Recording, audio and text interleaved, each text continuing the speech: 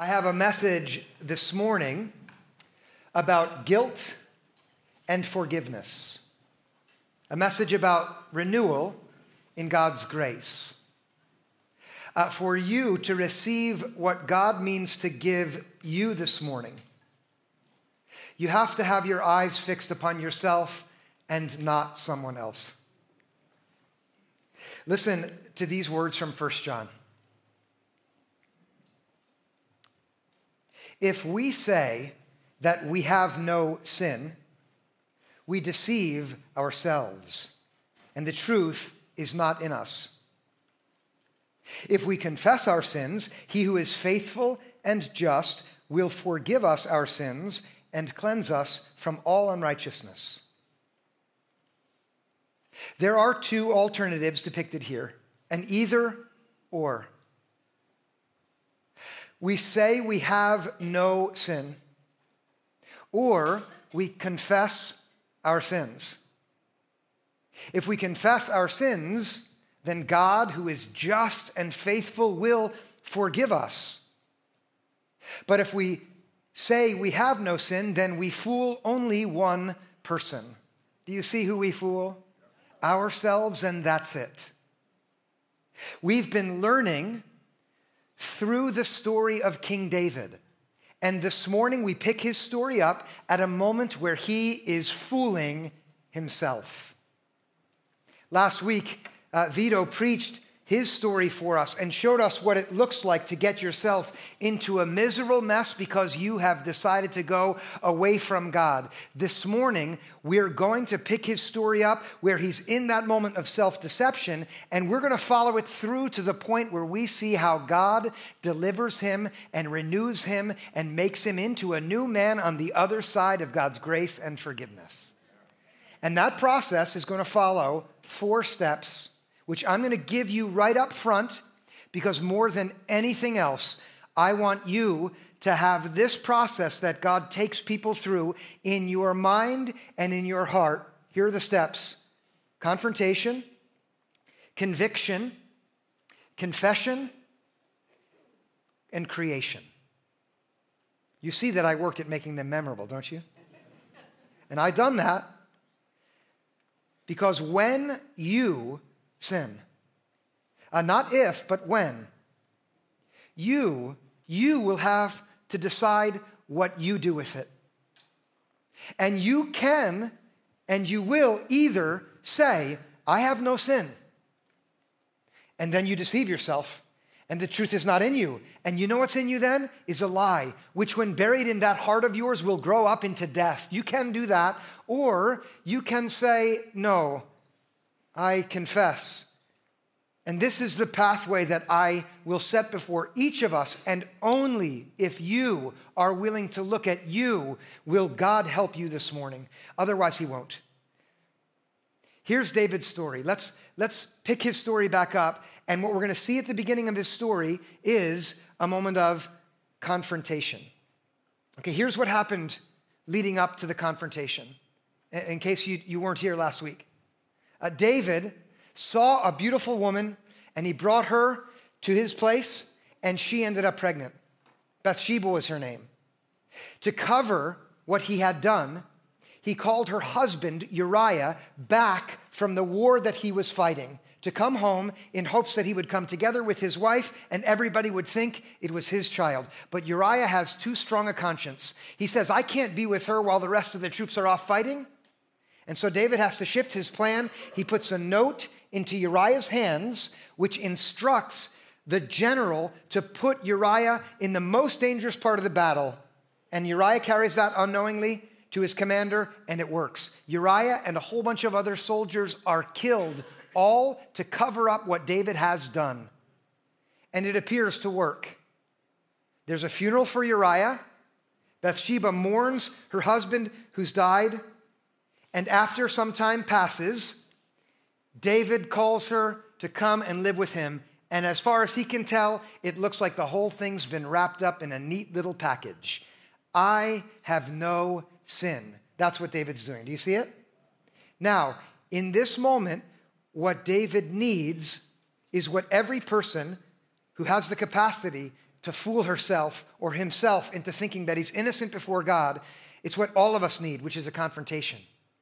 So look at how the 12th chapter of 2 Samuel begins. This is right after the account of David and Bathsheba.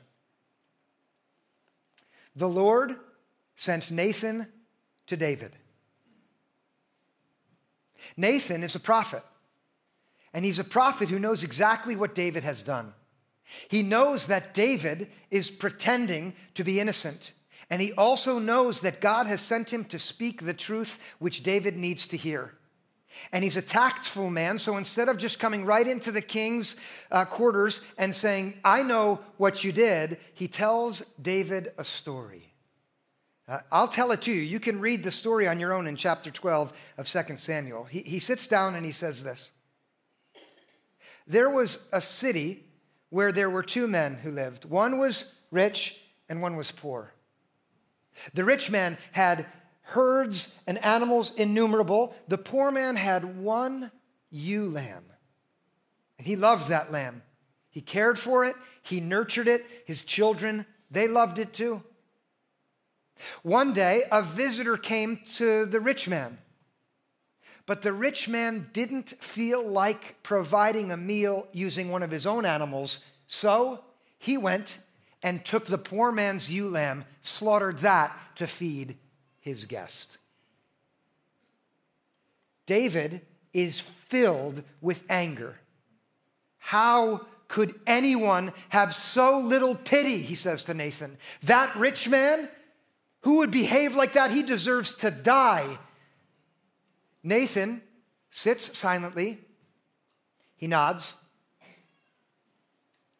And then he says, you are the man. Can you imagine being David in that moment? Oof. Would you open your heart just for a bit and imagine a confrontation like that, where the thing that you did wrong, you'd managed to rationalize and cover up and convince yourself that it was okay and put it aside, but then someone from God comes to shine light on what you've been hiding. In this moment, at first, David doesn't understand, but this is actually the greatest gift that he could possibly receive, because if you are able to succeed in burying your sin in your own heart, it's like you've pushed a seed down in there that is going to bear the fruit of death. And it will, unless someone comes and confronts you. In this moment, Nathan happens to be a gift from God. Does anybody in here know what the name Nathan means in Hebrew? It means gift. It's a Hebrew word for gift. God's gift in this moment is to shake David out of the place where only God can shake him out of, which is when a man has decided to call evil good. Only God can help him. But God comes to help in this moment because he loves David so much, even with his despicable behavior, that he will not leave him in the guilt and the self-delusion that will keep him forever away from God. Would you open your heart now for a moment? If I say, I have no sin, you deceive yourself. You don't deceive the people who know you well. Do you know that? You certainly don't deceive God.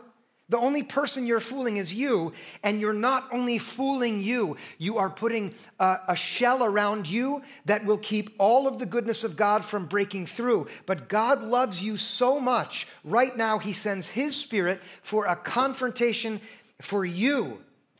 And the question is, where is your sin hiding? Where have you buried in your own heart those misdeeds, that guilt, the sin that will grow up into death if you do not look at it with open eyes?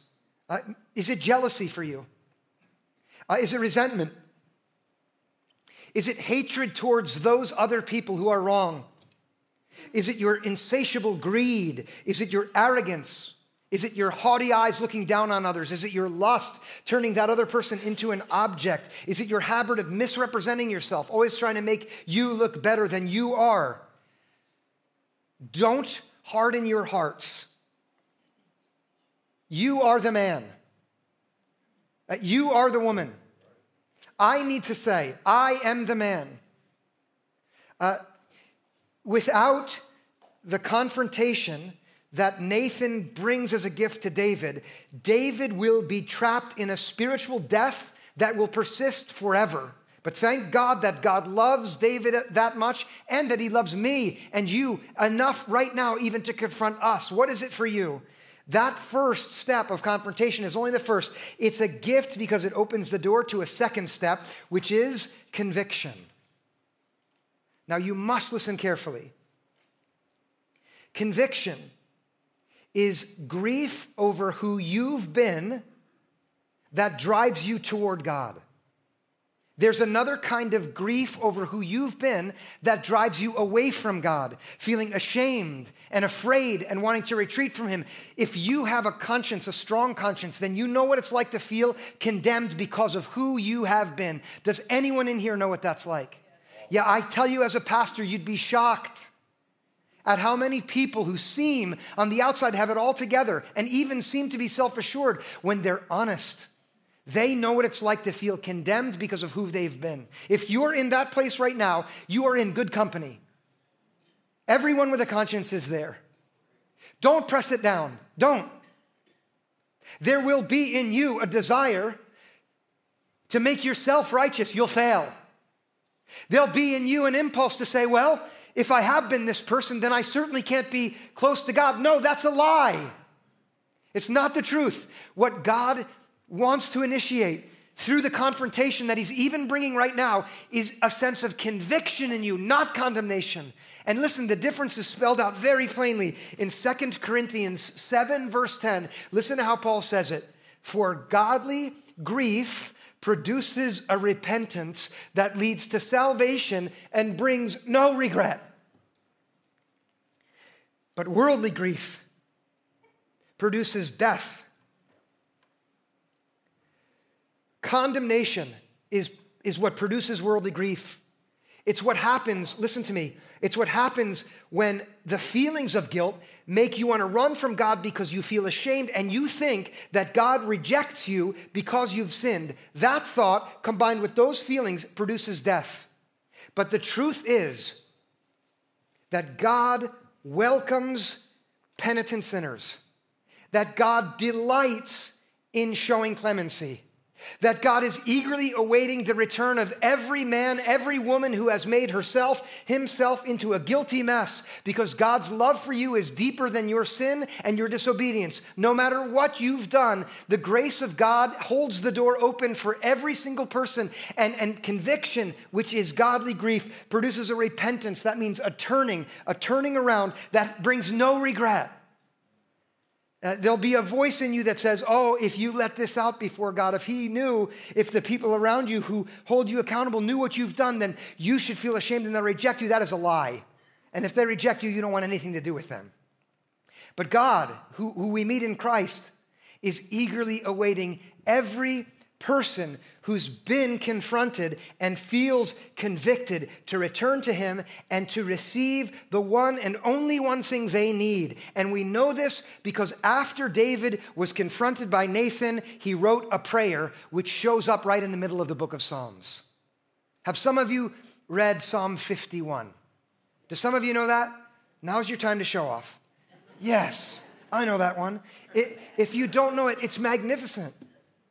It's the prayer which this man prays when he is confronted and then convicted. Not condemned. If he were condemned, he would never have prayed this. Look at the opening words, verse 1. Have mercy on me, O God, according to your steadfast love. It's proof right there that he's not feeling condemned. He still knows that God's love is steadfast. You must also know that. Listen to me. God's love for you is steadfast even now. Don't resist the conviction of the Spirit. He loves you, and His love for you is steadfast. And the thing you need is the thing that David asks for. Do you see the first words there? Look, have mercy on me. It's the one thing he needs more than anything else, and it's the thing he can be assured of more than anything else. He says, according to your abundant mercy. There it is again. There's no shortage of mercy in God. Elsewhere, you read this in the book of Lamentations. His mercies are new when? Every morning, every single morning. No matter what you become today, you wake up in the morning and his mercies are new for you. And that's why David says this: blot out my transgressions, wash me thoroughly from my iniquity, and cleanse me from my sins. This is a man who has been convicted and not condemned. His transgression, that means he crossed a boundary that he should not have crossed. Have you done that? His iniquity, that means he acted unjustly, twisted and crooked in his behavior. Can you see you doing that? He says sin, that's his departure from the right way, the way of God, missing the mark. You can look at yourself and honestly see that, can't you? What David does with this sense that this is who I've been is he turns toward God. Instead of pushing him further away from God, the awareness brings him to God, and that means he's been convicted. And friends, this is what God wants for you and me. He wants these words to be our words.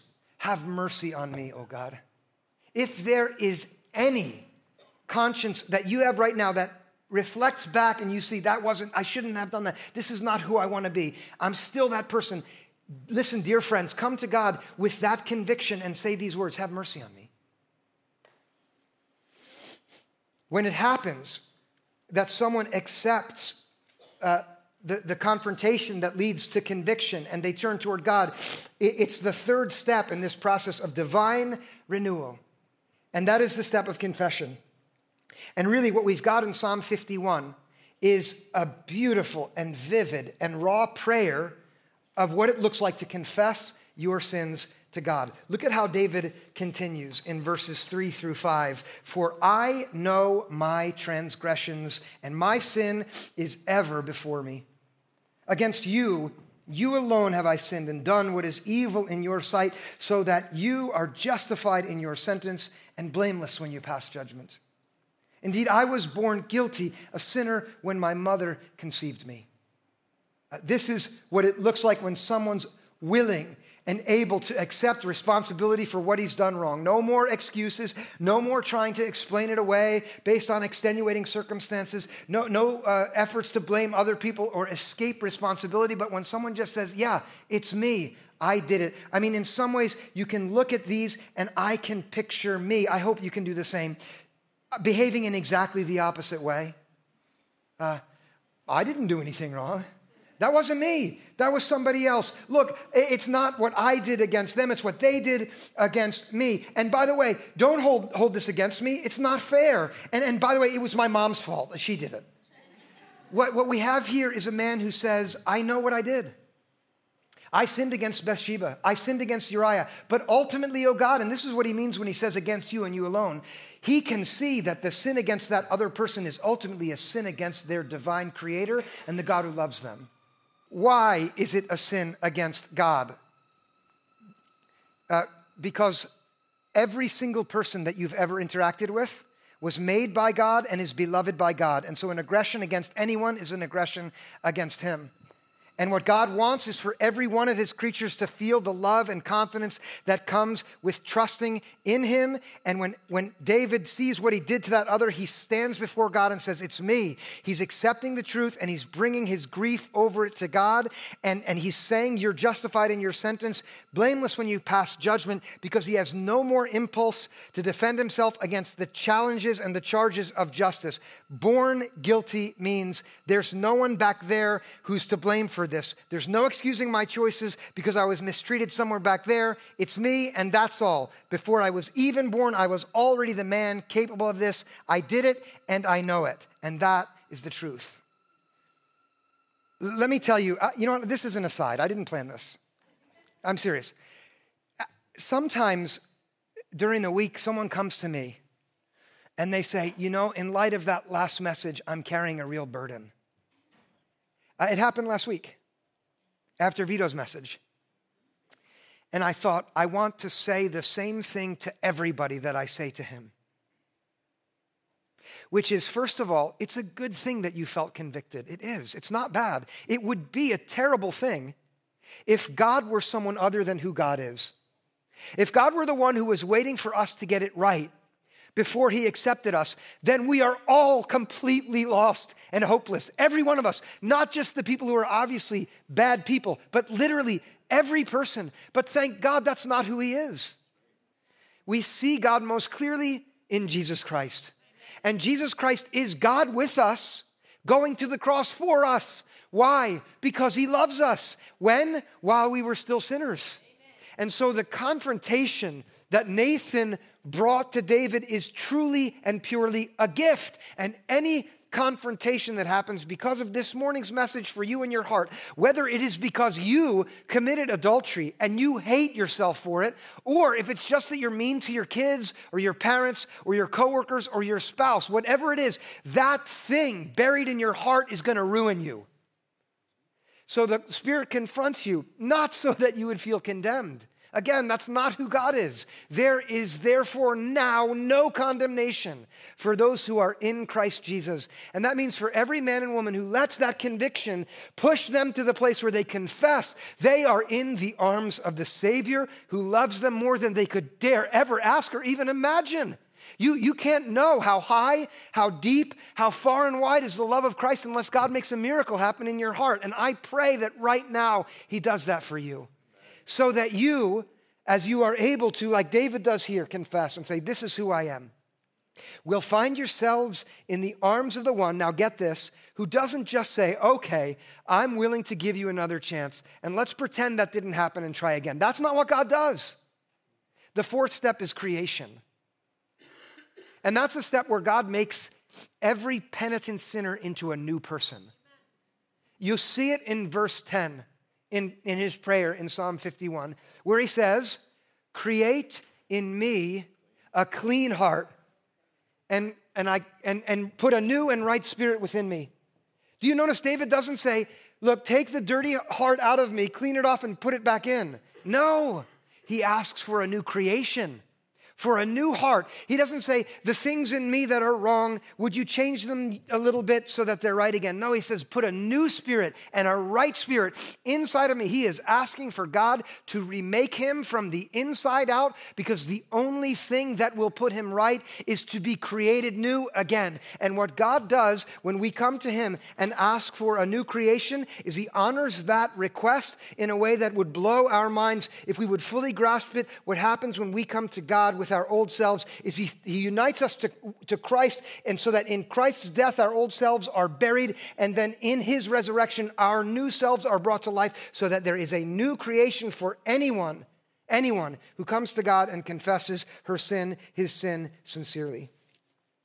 When you give your whole self to God, repenting and turning to him, he remakes you in a miraculous act of divine creation. And this is the gospel. And David's eyes at the start of his story couldn't see it at all. He thought that what he needed to do was keep hiding from other people and from God. But at the end of his story, we see that his eyes are changed, and he knows that the way it works with God is like this. Look at all four of them again. Confrontation, that leads to conviction, that leads to confession, and that leads to creation. And this is the heart of the message of Jesus. Listen to me. You and I and the whole world, all of creation was lost in its sin, separated from God hopelessly. And God loved the world so much that he sent Christ to confront us in our sin, to come and shine a light on who we really are, but not to condemn us. God did not send the Son into the world to condemn the world, but so that the world might be saved through him, to convict us so that we would open up our eyes to the reality of us and not flee from, but toward God, whose grace is there to receive us no matter who we've been, so that he can hold us as we confess, as we open up the truth about ourselves to him, and not only confess our own neediness, but confess his grace, to say, I believe in his grace. I trust in his mercy. I believe that he will receive me if I come to him. And when we do, well, then we are created in Christ Jesus anew. If anyone is in Christ, do you know this passage? There is a new creation. Behold, everything old is gone and everything is made new. That door is wide open for all of us. All of us, we should all walk through that door in our hearts right now. We should thank God for who he is and flee from our old selves and embrace Christ as he makes us new again. Dear friends, the door is open for you because of the grace and mercy of God. If we say that we have no sin, we deceive ourselves. But if we confess our sins, he who is just and faithful will forgive us of all of our sins and cleanse us and make us new again. Amen? Amen. Let's pray, dear friends. God, we thank you so much for this morning that you've given us to be together with one another in this place. And we thank you for the way that you have spoken to us through your word. We thank you for your servant, David, who, though he was so utterly broken and unfaithful, was a witness to us and to all people of your kindness, your grace, your mercy, and your forgiveness. We thank you that you sent him the gift of Nathan to confront him with who he was. And we pray now that your Spirit would continually confront each of us so that we turn toward you convicted of our sin. And I pray as we learn to practice honesty before you, no longer trying to pretend we're people that we're not, but instead confessing our true selves to you, we would also confess your faithfulness, and therefore we would become a new creation in you. I thank you for all of my brothers and sisters in this room. I thank you for every single person here, for those who have been a part of the mission and ministry of this church for years, for those who are here for the first time. You have brought us together this morning to grace us and bless us with your Holy Spirit. God, help every one of us yield ourselves fully to you. Receive us, make us new. In Jesus' name we pray. And all God's people said, amen.